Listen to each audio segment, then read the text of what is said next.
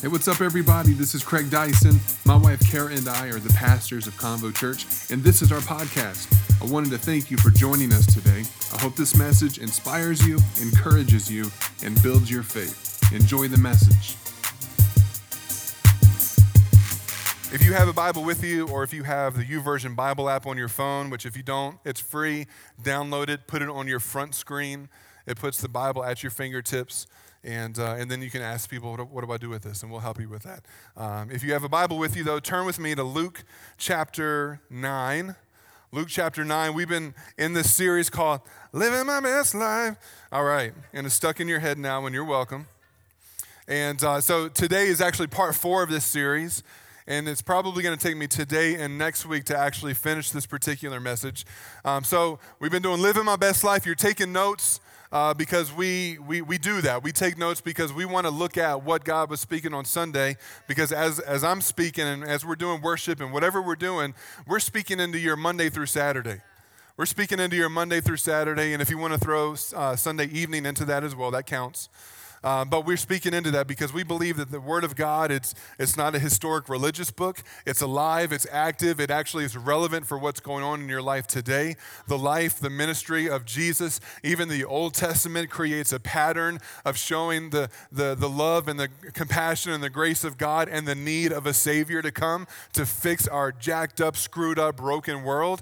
And Jesus did that, and now you and I get to live in the times that are post-Jesus doing what He did, so that we now live in the grace and the love of God. We live literally we are a confession away from being in intimate relationship with God. People before Jesus didn't have that opportunity, but we live in a day and age where we do have that now. But today, this is the title of today's message is called, It's a Cross Culture. It's a cross culture. Turn to somebody next to you and let them know, because they didn't hear me, say, hey, it's a cross culture. Like 7 of you did that. It's a cross culture. All right, let me read this to you in chapter 9 of Luke, starting in verse 22. And this is Jesus speaking here. He says, the Son of Man must suffer many terrible things. He's telling his disciples, his close-knit group of guys that were following him around that he handpicked. He's actually saying to them for the very first time, the Son of Man must suffer many terrible things, he said. He was doing third person as well, but as Jesus, he can get away with that. He will be rejected by the elders, the leading priest, and teachers of religious law. He will be killed, but on the third day, he will be raised from the dead. He was confirming to his followers what the Jewish culture had already heard from the prophets of old, talking about the Messiah that would come, that he would go through these very things and prophesy his crucifixion, prophesying his burial, as well as prophesying his resurrection on the third day. And so for the very first time, this was when Jesus was letting his disciples know that if you were to back up a few verses, that was the first time that he was like, Jesus, like, hey guys, there's a lot going on. There's a buzz about the whole me thing. Who do people say that I am? And they're like, well, some people say that you're like one of the old prophets, Elijah, like you're back. And some people say you're like John the Baptist, and that's your cousin, and we know that. And he's like, well, what about you guys? Who do you say that I am? And these are the guys he called he handpicked them. And Peter's the one that speaks out first. He's like, ooh, I know. He doesn't do that. I just feel like that's what he did in the moment. You're the Messiah, the Son of the living God. And Jesus even in another book says, okay, that wasn't made known to you just by your own thoughts. The Heavenly Father lets you know that. And then he goes on to say, in this next verse, he goes, and Jesus warned his disciples not to tell anyone who he was. I thought about that. I'm like, why the heck did you do that? Isn't the whole point to let everybody know who you are? But the reality is in this moment is that even the disciples weren't 100% certain that he was the Messiah until he went through all the things that the Messiah was prophesied to go through, including raising from the dead. Not to get too theologically deep on you here, but the saving work of Jesus, being saved in Jesus' name, was not made available until sin was paid for by the sacrifice of Jesus. So even though Jesus is doing all these miracles and he's preaching, he's teaching, he's talking about the kingdom of God and all this huge crowd of people follow him everywhere he goes, salvation was still not yet made available until the perfect sacrifice for sin was made. And so that's why he's like, no, don't go to all the world yet. Don't tell everybody I'm the Messiah yet because they're not ready. Which is why you see after he does die and after he does raise from the dead, and I'm excited for us in April for us to, as a church, to celebrate our very first Easter. I think it's going to be awesome, and we're already starting to kind of talk and prepare for some crazy stuff we want to do to, again, reach and attract and connect with more people. But after that moment is when, boom, salvation now is made available to all the world, not just to the Jews, but to the Gentiles, the Greeks, no matter whether you're in that culture slave or free or where you're from, everyone now has access to who Jesus is. And I got deep.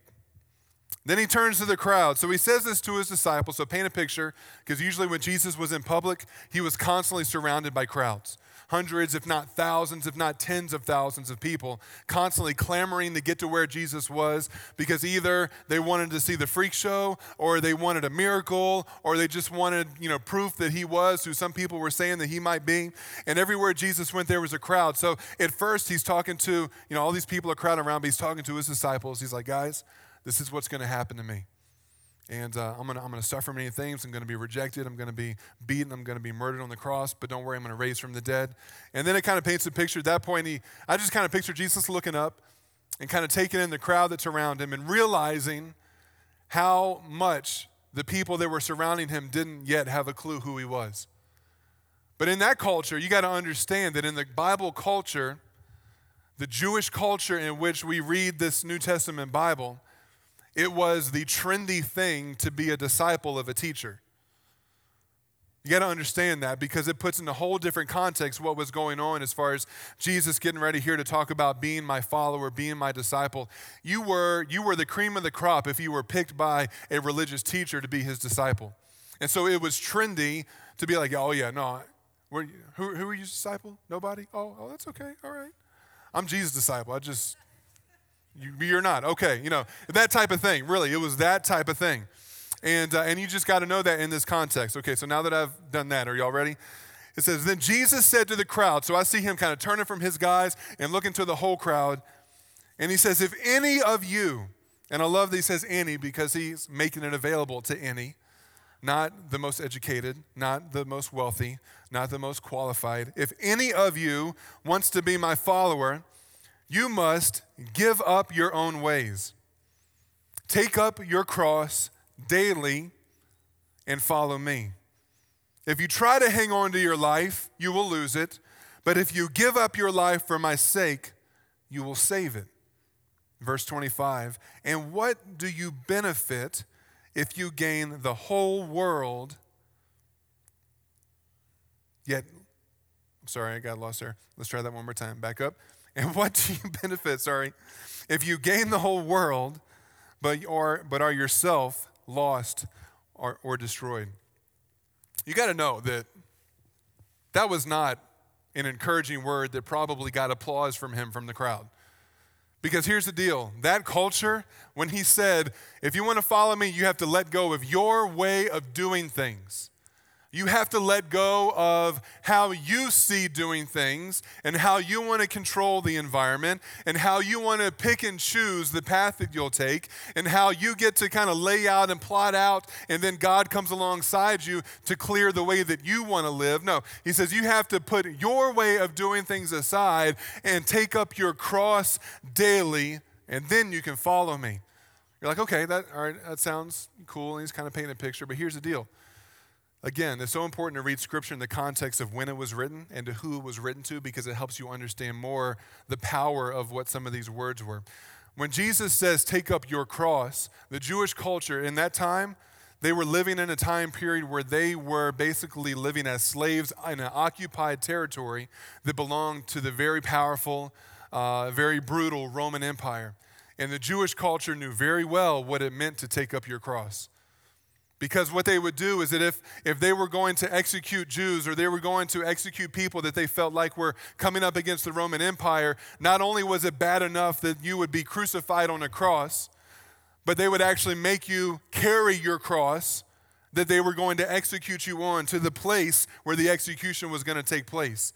just to rub more humiliation into it, just to paint the picture to everyone else looking from the outside in that said, hey, if you want to come up against our empire, just know that this is what you're going to have to do. You're going to have to carry your cross to the place where we're going to execute you. So the cross in their culture was capital punishment.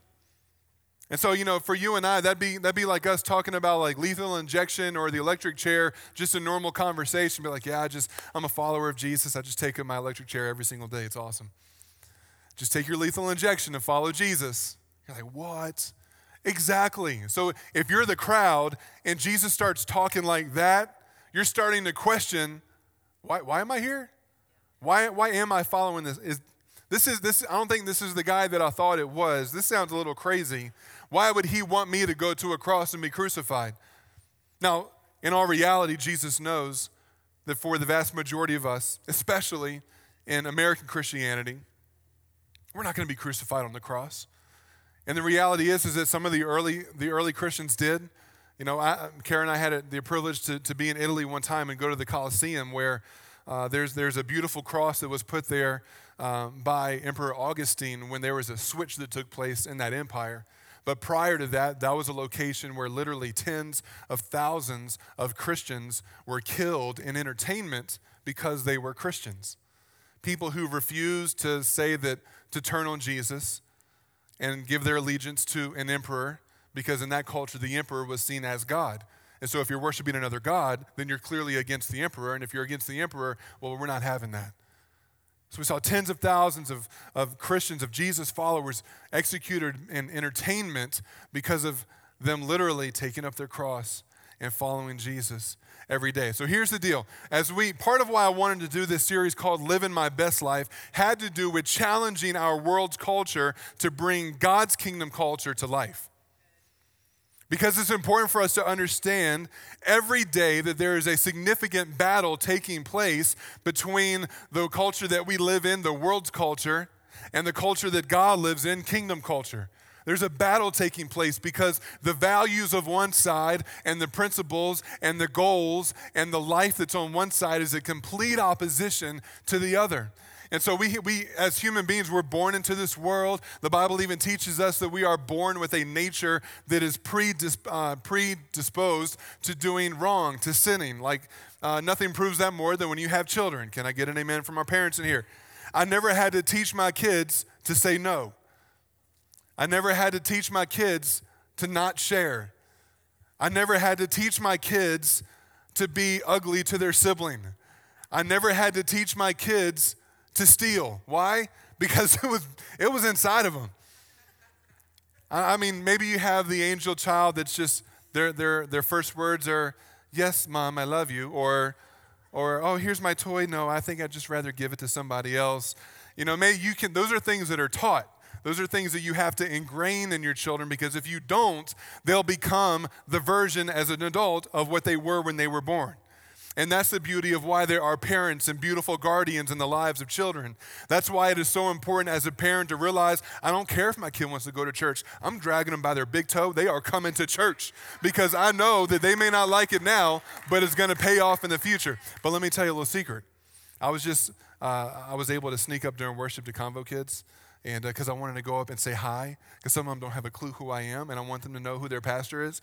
And so I went upstairs and I snuck in, and I saw our heroes, and I saw our dreamers, and I went into our legends room, and one of our amazing teachers up there, Jonas, was up there. And I'm like, Jonas, can I disrupt things? He's like, yeah, go for it. And so I said, hey kids, what's up, legends? How's everybody? And you just get kids screaming. Ah! I was like, all right, everybody, come here.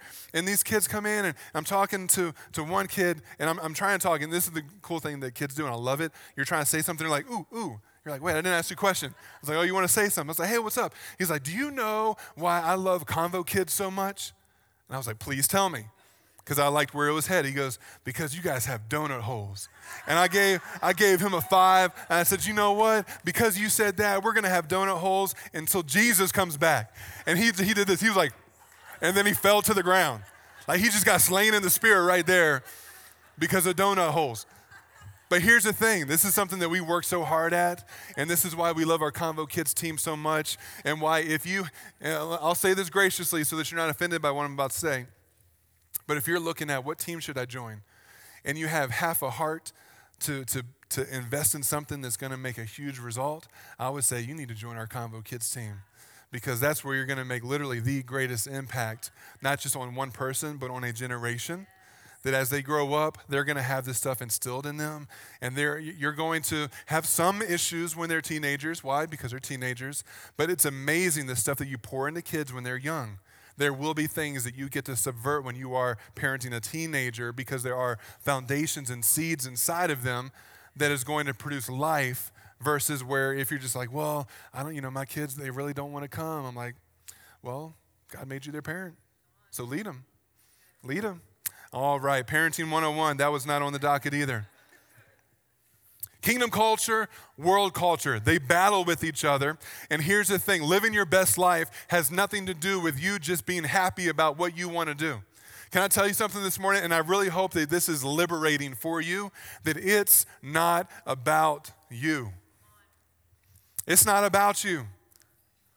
Living my best life in a kingdom culture is based on the life you live as a Jesus follower. Now listen to this. Living my best life depends on what I give my life to wholeheartedly.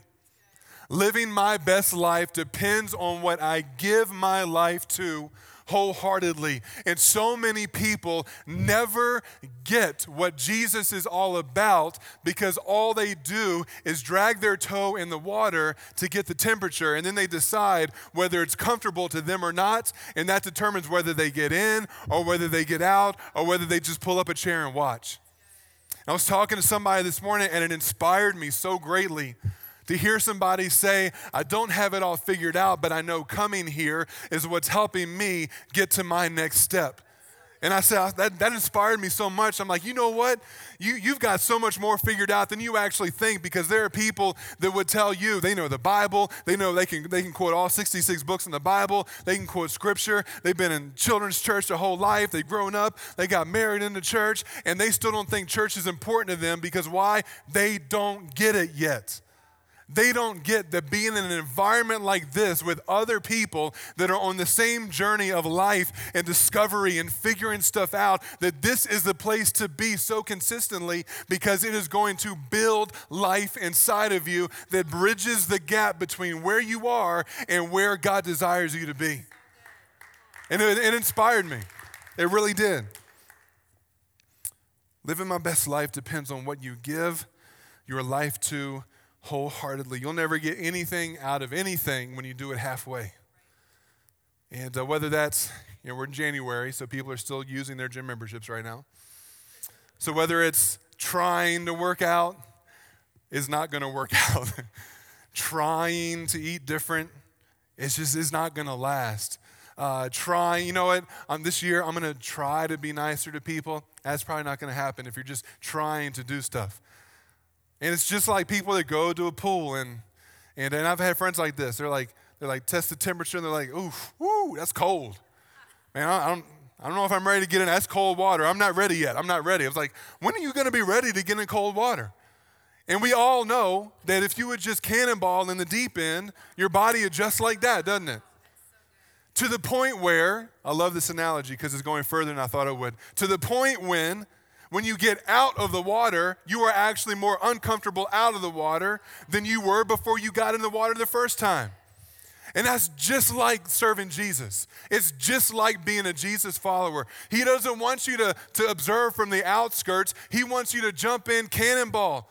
Don't do that swan dive, pretty stuff. Cannonball, make a splash. You're not getting judged. You're not going to the Olympics. Cannonball.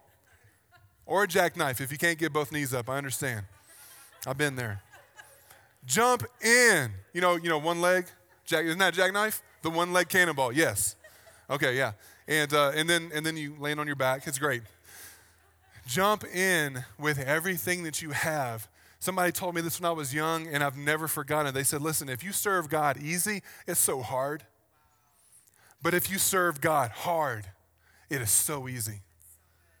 Jesus knew that what he was going to do was something that no one else ever for the history of mankind would have to do, which was go to the cross and be a perfect sacrifice for the sins of all the world. We actually sang a song that really reflected that this morning that says that the innocent was made guilty, talking about how Jesus, who was innocent, sinless, never committed a sin, never did anything wrong.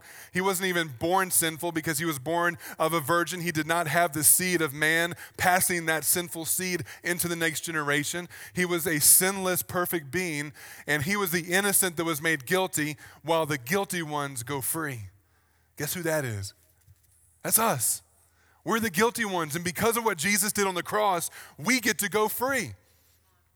So he's telling this crowd that's around him, all right, everyone seems like they want to follow me. Everyone wants to follow Jesus. Yeah, let's all follow Jesus. It's the popular thing to do. He's the new hot teacher on the scene. Everybody wants to be his disciple. It's the trending thing. It wasn't sincere. He wasn't trying to scare the crowd away. He actually wanted the crowd to lean in more, but with a full understanding of what it meant to be in relationship with Jesus. Jesus wasn't looking for religious followers. He was looking for relational friends. People that he could call brother and sister, people that he could impart the kingdom of God into their life so that they could take the kingdom of God and spread it throughout their life from one generation to the next. I love this principle here.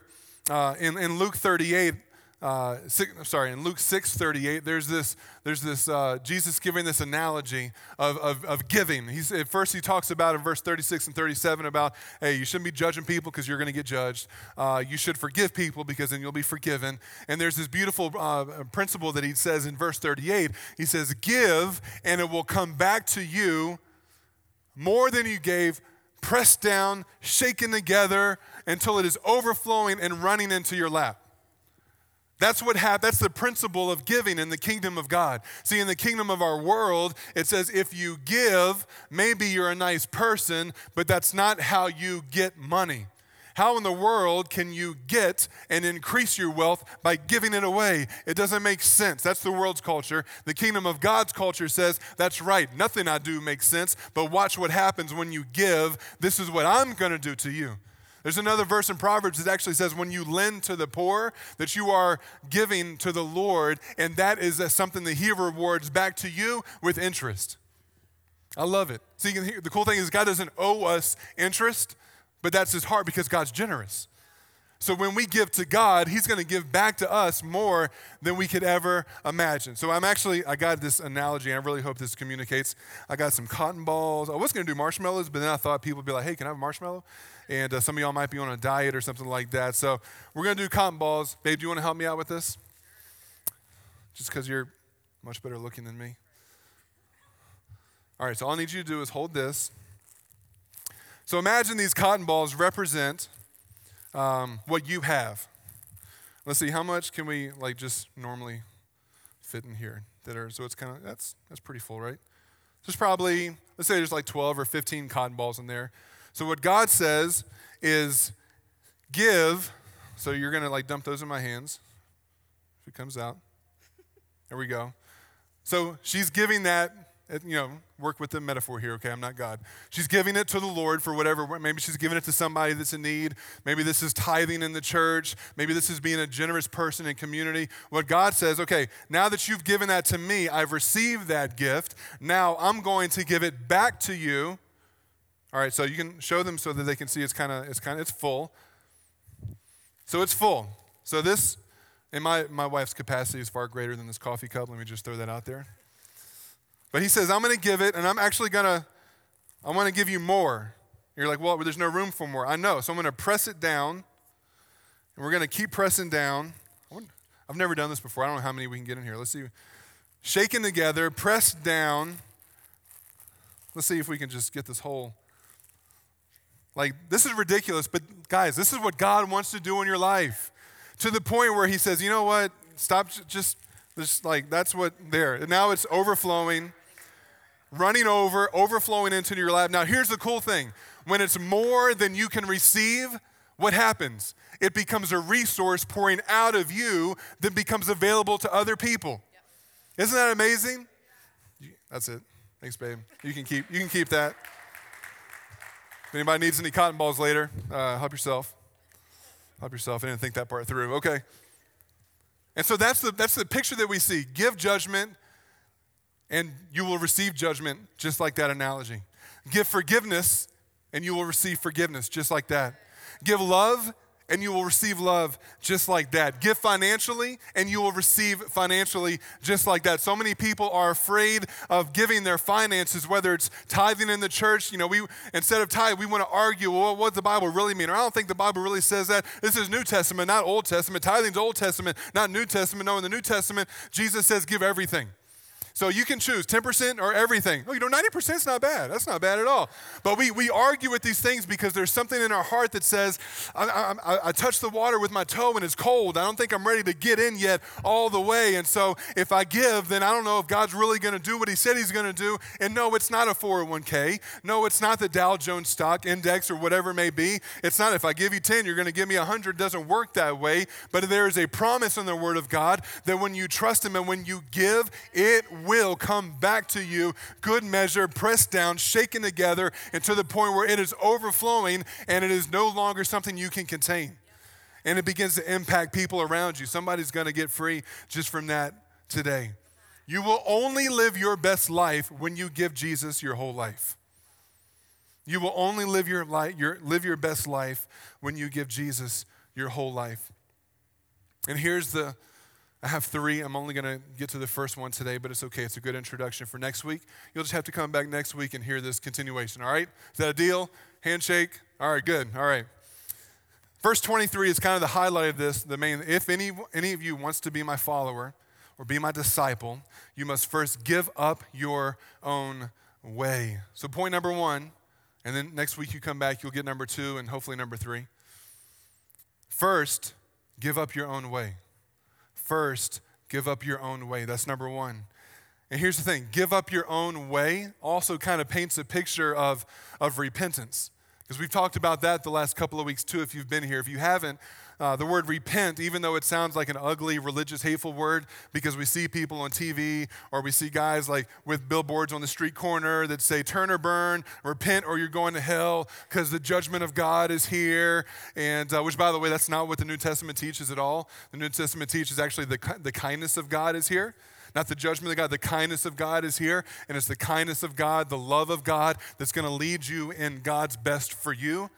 So repentance is actually a beautiful word that means, okay, I'm going in this direction currently, and my life's not working out. My relationships are in shambles. I got a friction at home. My finances are struggling. And for in whatever reason, maybe somebody invites you to church or you encounter God in some way, shape, or form, and all of a sudden the reality of who Jesus is put in front of you.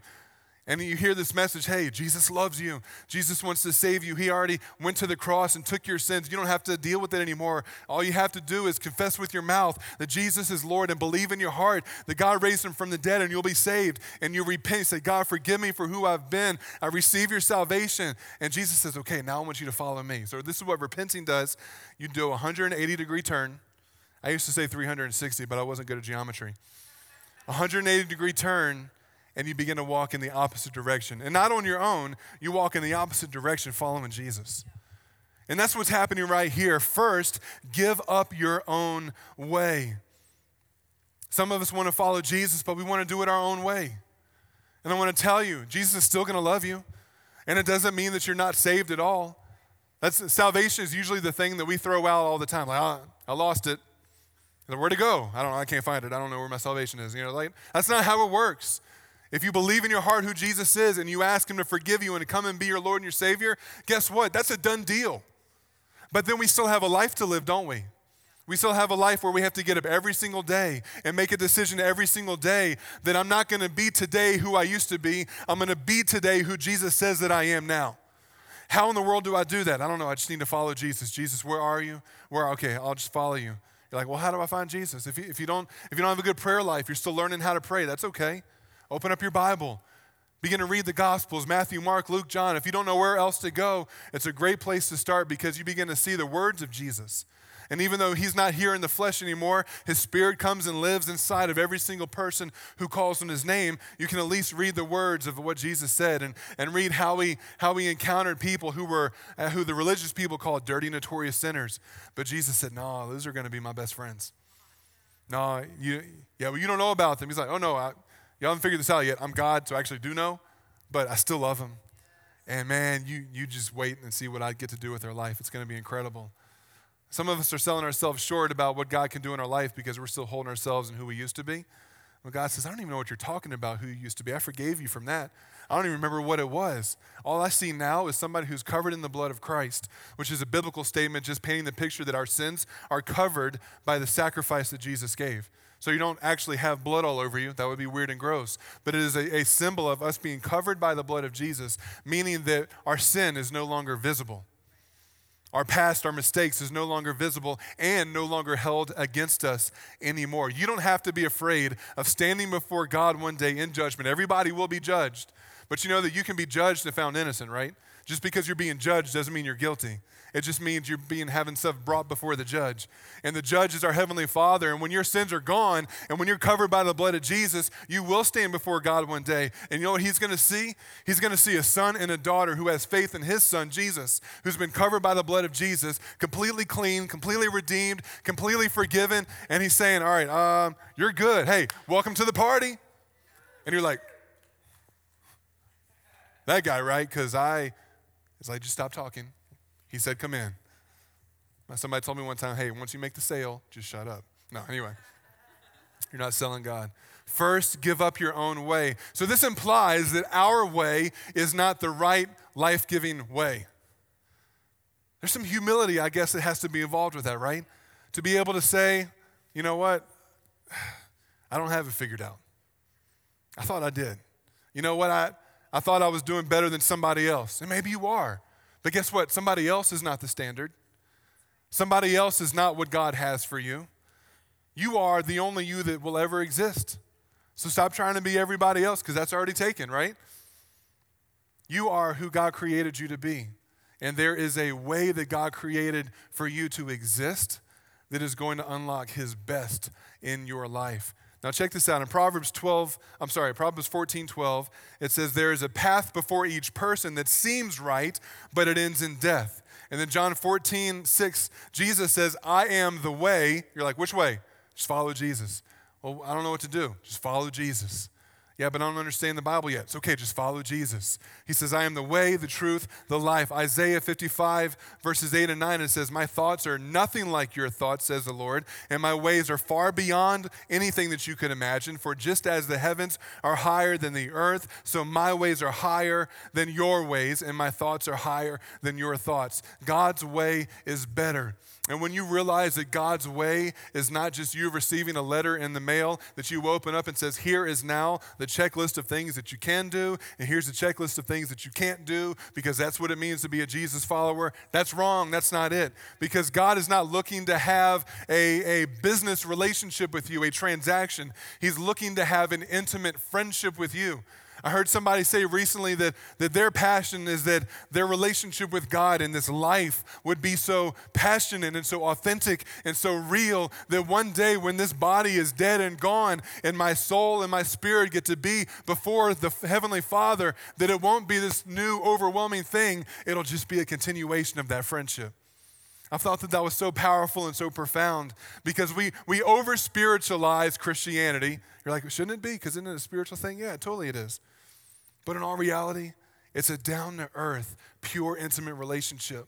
And some of us have to even be reprogrammed about the word intimate because we think intimate, we equate that with sexuality because, again, kingdom culture. World culture says intimacy is sex. Intimacy is what you get physically. And God says, no. You've missed the whole picture. That's just actually something I built in to make marriage amazing but over here, intimacy is actually just an unfettered relationship where there's not distance and there's not stuff between you and God. It's just relationship, hand in hand, heart in heart, being the person that God created you to be. First, give up your own way. Second, come back next week and get point number 2. That's how that's going to happen right there. All right. Yeah, you like that. You're like, oh, that means we're getting close to the end. It is. So, babe, go ahead and hop up on the keyboards. Can I pray for you today? I also pray that God makes you waterproof as you leave. Because we know what water does. We melt when the water touches our skin.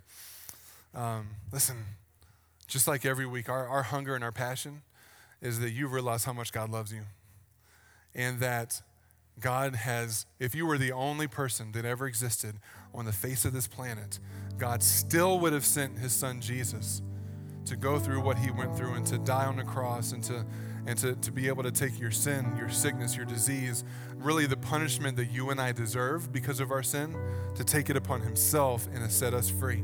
He still would have done it if you were the only person on the planet. That's how much God loves you. Thanks again for listening to the Convo Church podcast. If you enjoyed this message, do us a favor, subscribe to this podcast, rate and review us on iTunes, and share our podcast with your family, friends, and team members. If you live in the Reno area, come and be a part of Convo Church. Check us out on convochurch.com and follow us on social media at Convo Church. We'll see you next time here on the Convo Church podcast.